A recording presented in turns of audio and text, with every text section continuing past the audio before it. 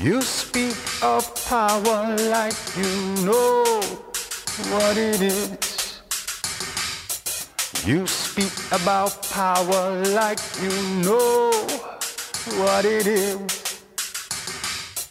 You speak to power like you've witnessed what it is. Brother, please, brother, freeze, brother, breathe.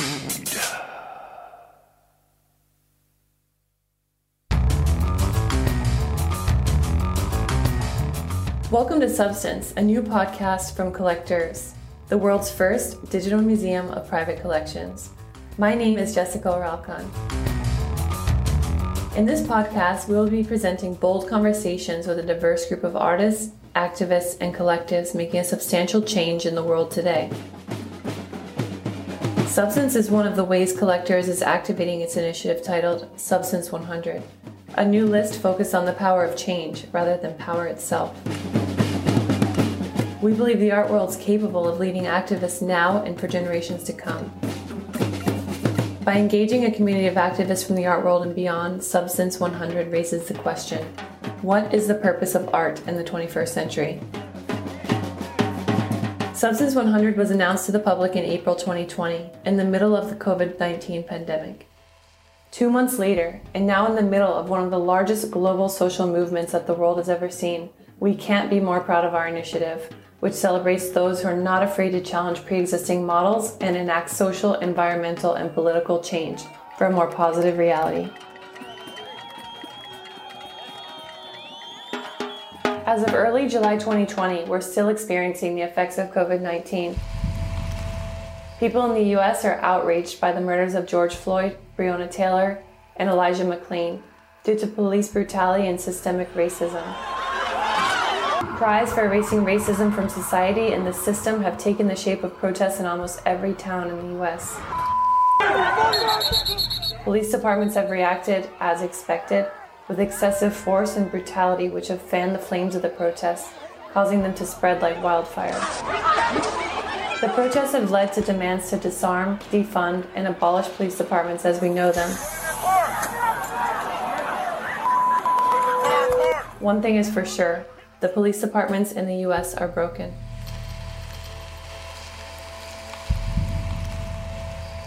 Today our guest is someone who's at the front line of countering state and police violence. He is a London-based Israeli architect who was recently banned from entering the United States. He came to prominence through detailed digital reenactments of the incidents regarding human rights abuses and disputed assassinations. A.L. Wiseman is the founder of the Turner Prize-nominated research collective Forensic Architecture.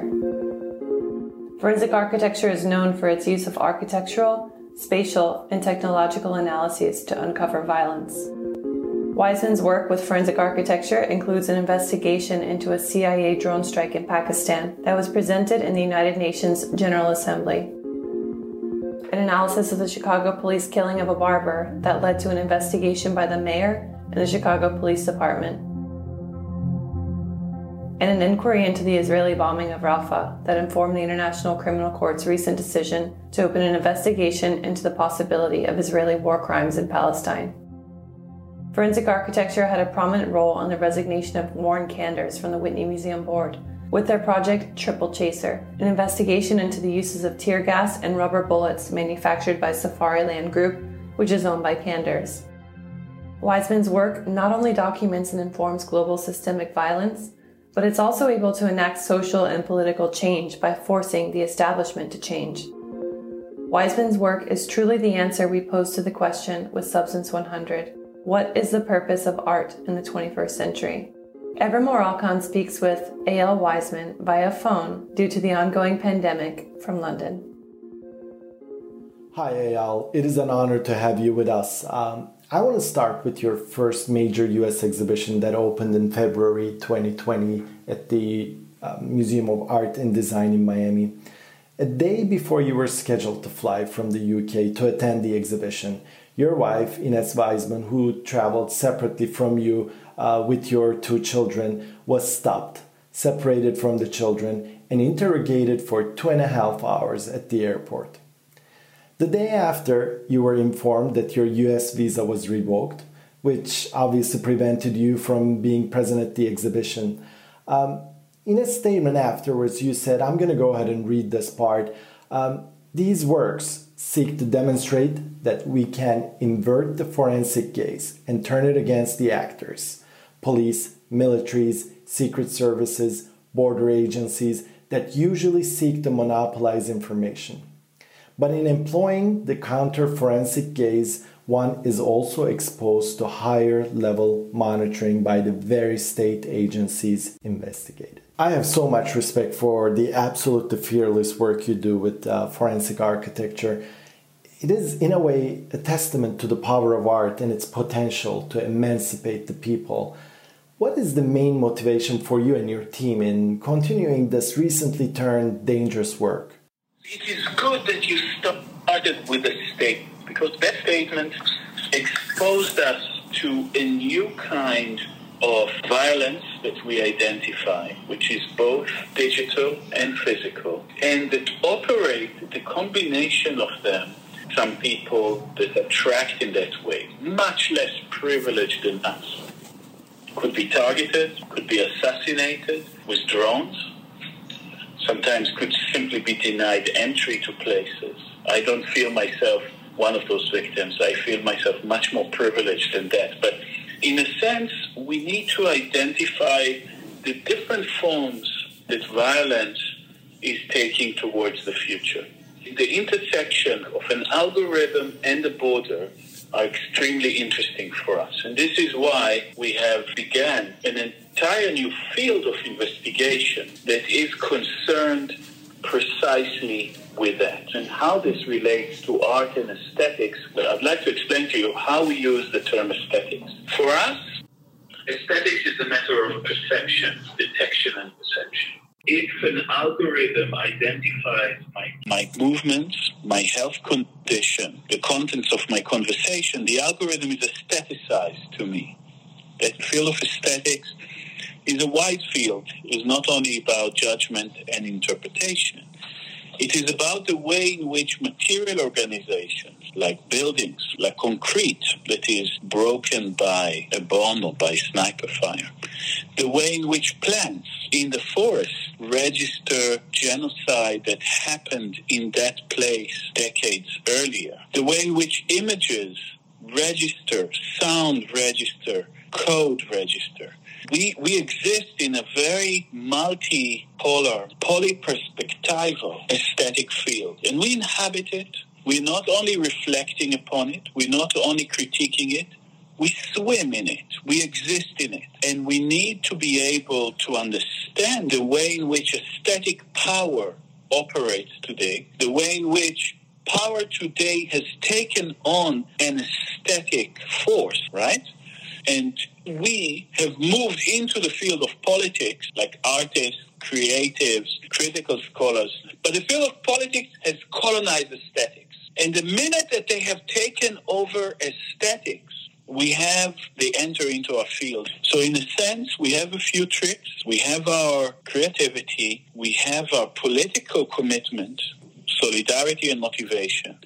And we are able to inhabit the aesthetic field perhaps with less resources, with less sensors, but with much more creativity than power. And this is why we finally meet a state agent, a police watchdog, the Metropolitan Police now. We've exposed the way in which the killing of Mark Duggan has been manipulated by that. We're able to prove our case much better than the police. The thing is that they would try to disqualify, they would try to silence us.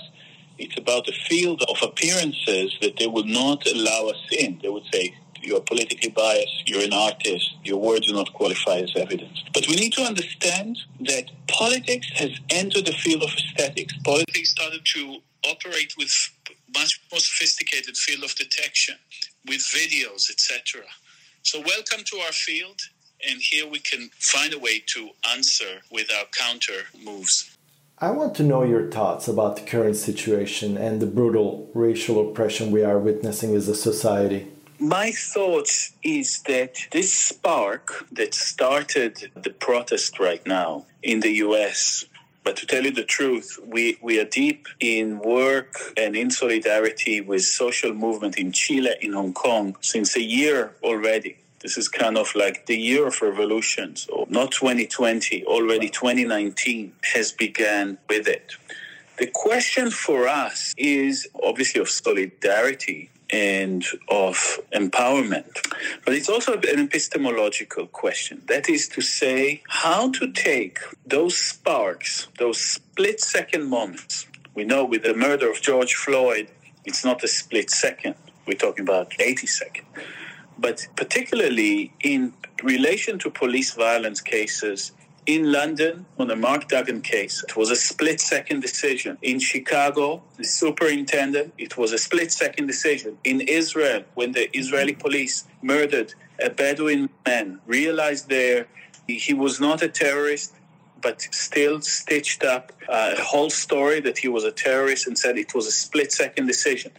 In eastern Turkey, the Turkish police kills a Kurdish human rights lawyer. Split-second decision, Tahir Elchi. So we have those split-second decisions. They're like sparks in the dark.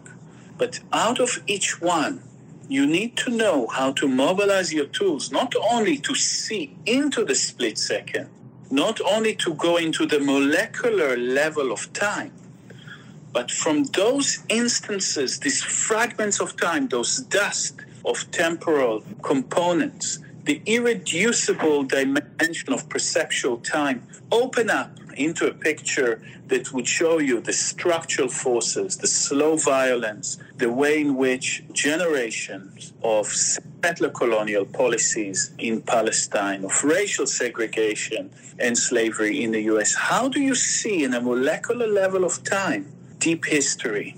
And this is a question that I think, again, art has been extremely successful in doing, because it is through the pain of an individual. Even when you look at just the history of Jesus paintings from the Middle Ages to Christophily, let's say, but in each period, the suffering, the pain is described as a kind of a universal. So taking from a single wound up to structural conditions.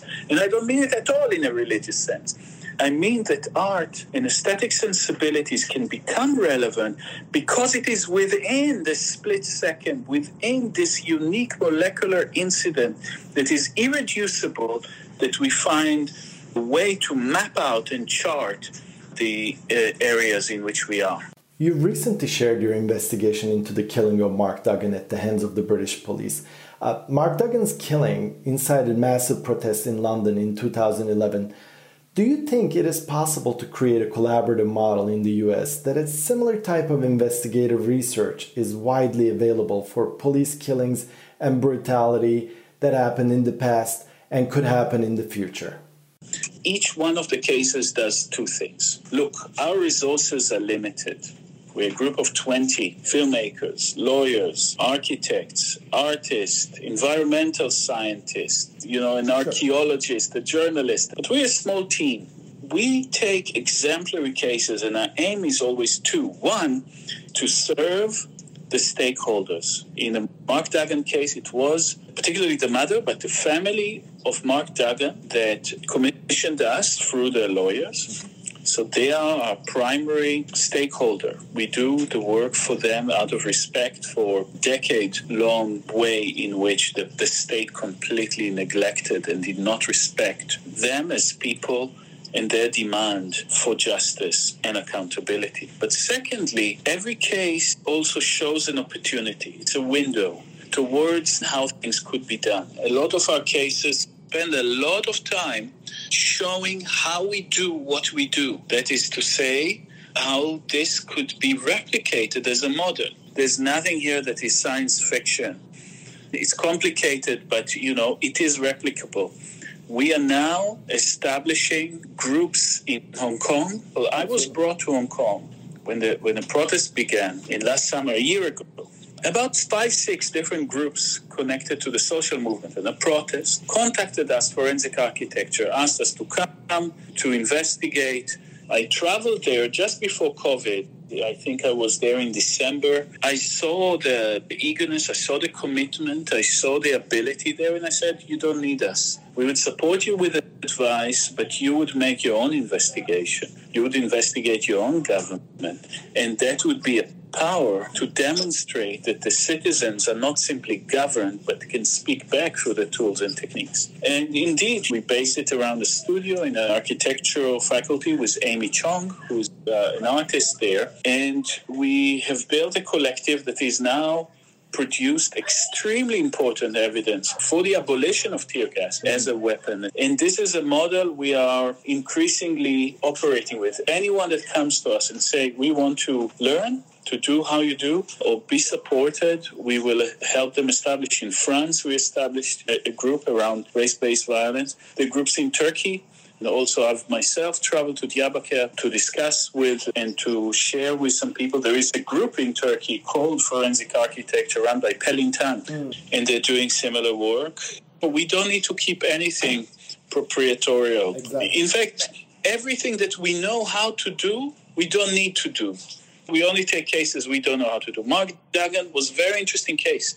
For a year, we investigated 1 second, between when Mark Duggan left the cab and when he was shot, without videos. Yeah. So everybody say, oh, you need videos, it's all about video. There was no one video. There were 11 testimonies, and we looked at them. There were 500 pages of testimonies that we broke down to minutiae of time, that we synchronized, that we look at them together. It's not video. It's not even that there is a technique. It's just the eagerness and commitment to investigate. The aesthetic field has in it the sensibility, the intelligence in the field of art and architecture. There is enough intelligence and commitment to be able to do things differently, to investigate differently. We're not replicating police tactics. We're not even interested in how the police done their investigation. We do them completely differently. And now police are coming to us, teach us. We don't deal with them. They don't enter our office because we would never work for state agencies. The conversation around reforming of police departments has been reignited since George Floyd's murder. The previous wave saw the wider implementation of police body cameras, which were supposed to provide an objective truth to the public about police brutality and potentially reduce it.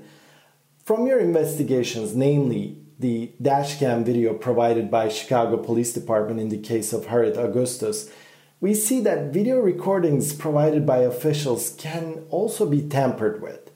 The police department across the U.S. converted a control mechanism that was implemented to benefit the public to something that is being used by the police to justify brutality.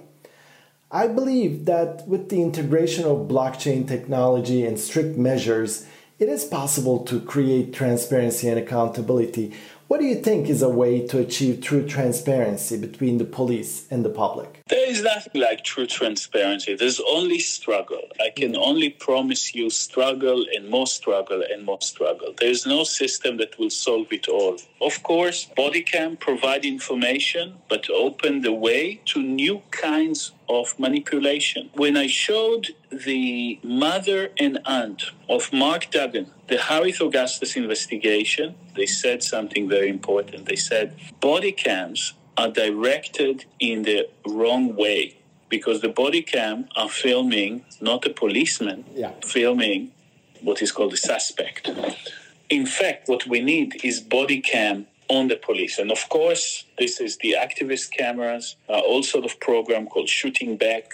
And today we are witnessing new calls for the rebuilding again of the Black Panthers as community force that would need to be there and hold the police to account. There is no way that policing, as we conceptualize it today, is the right answer and need to be supported with anything. Policing has to change. The idea of safety and security of vulnerable people in our communities need to be addressed completely differently. And until that point, we need force to protect us from the police. And I completely understand that we need people following police with cameras, recording what they do, standing there, not allowing them to abuse their power. That, by the way, was the first foundational principles of the Black Panthers, protecting communities from the police. We will release something maybe Friday, maybe Monday. I don't know if we're too much fast or not. Mm-hmm. But we will release something, I hope. The first kind of like attempt into that field, but we are working on other projects of police violence, not only in the US, worldwide, and we will continue to do that under our split-second methodology. Absolutely. Thank you very much. Thank you so much for taking the time. Have a great day. Thanks. Bye-bye. Bye. Something wrong, officer? Yeah. Got a tail light out. Where? Right there. You know, one day honest citizens are going to stand up to you crooked cops. They are? Oh, no. Have they set a date?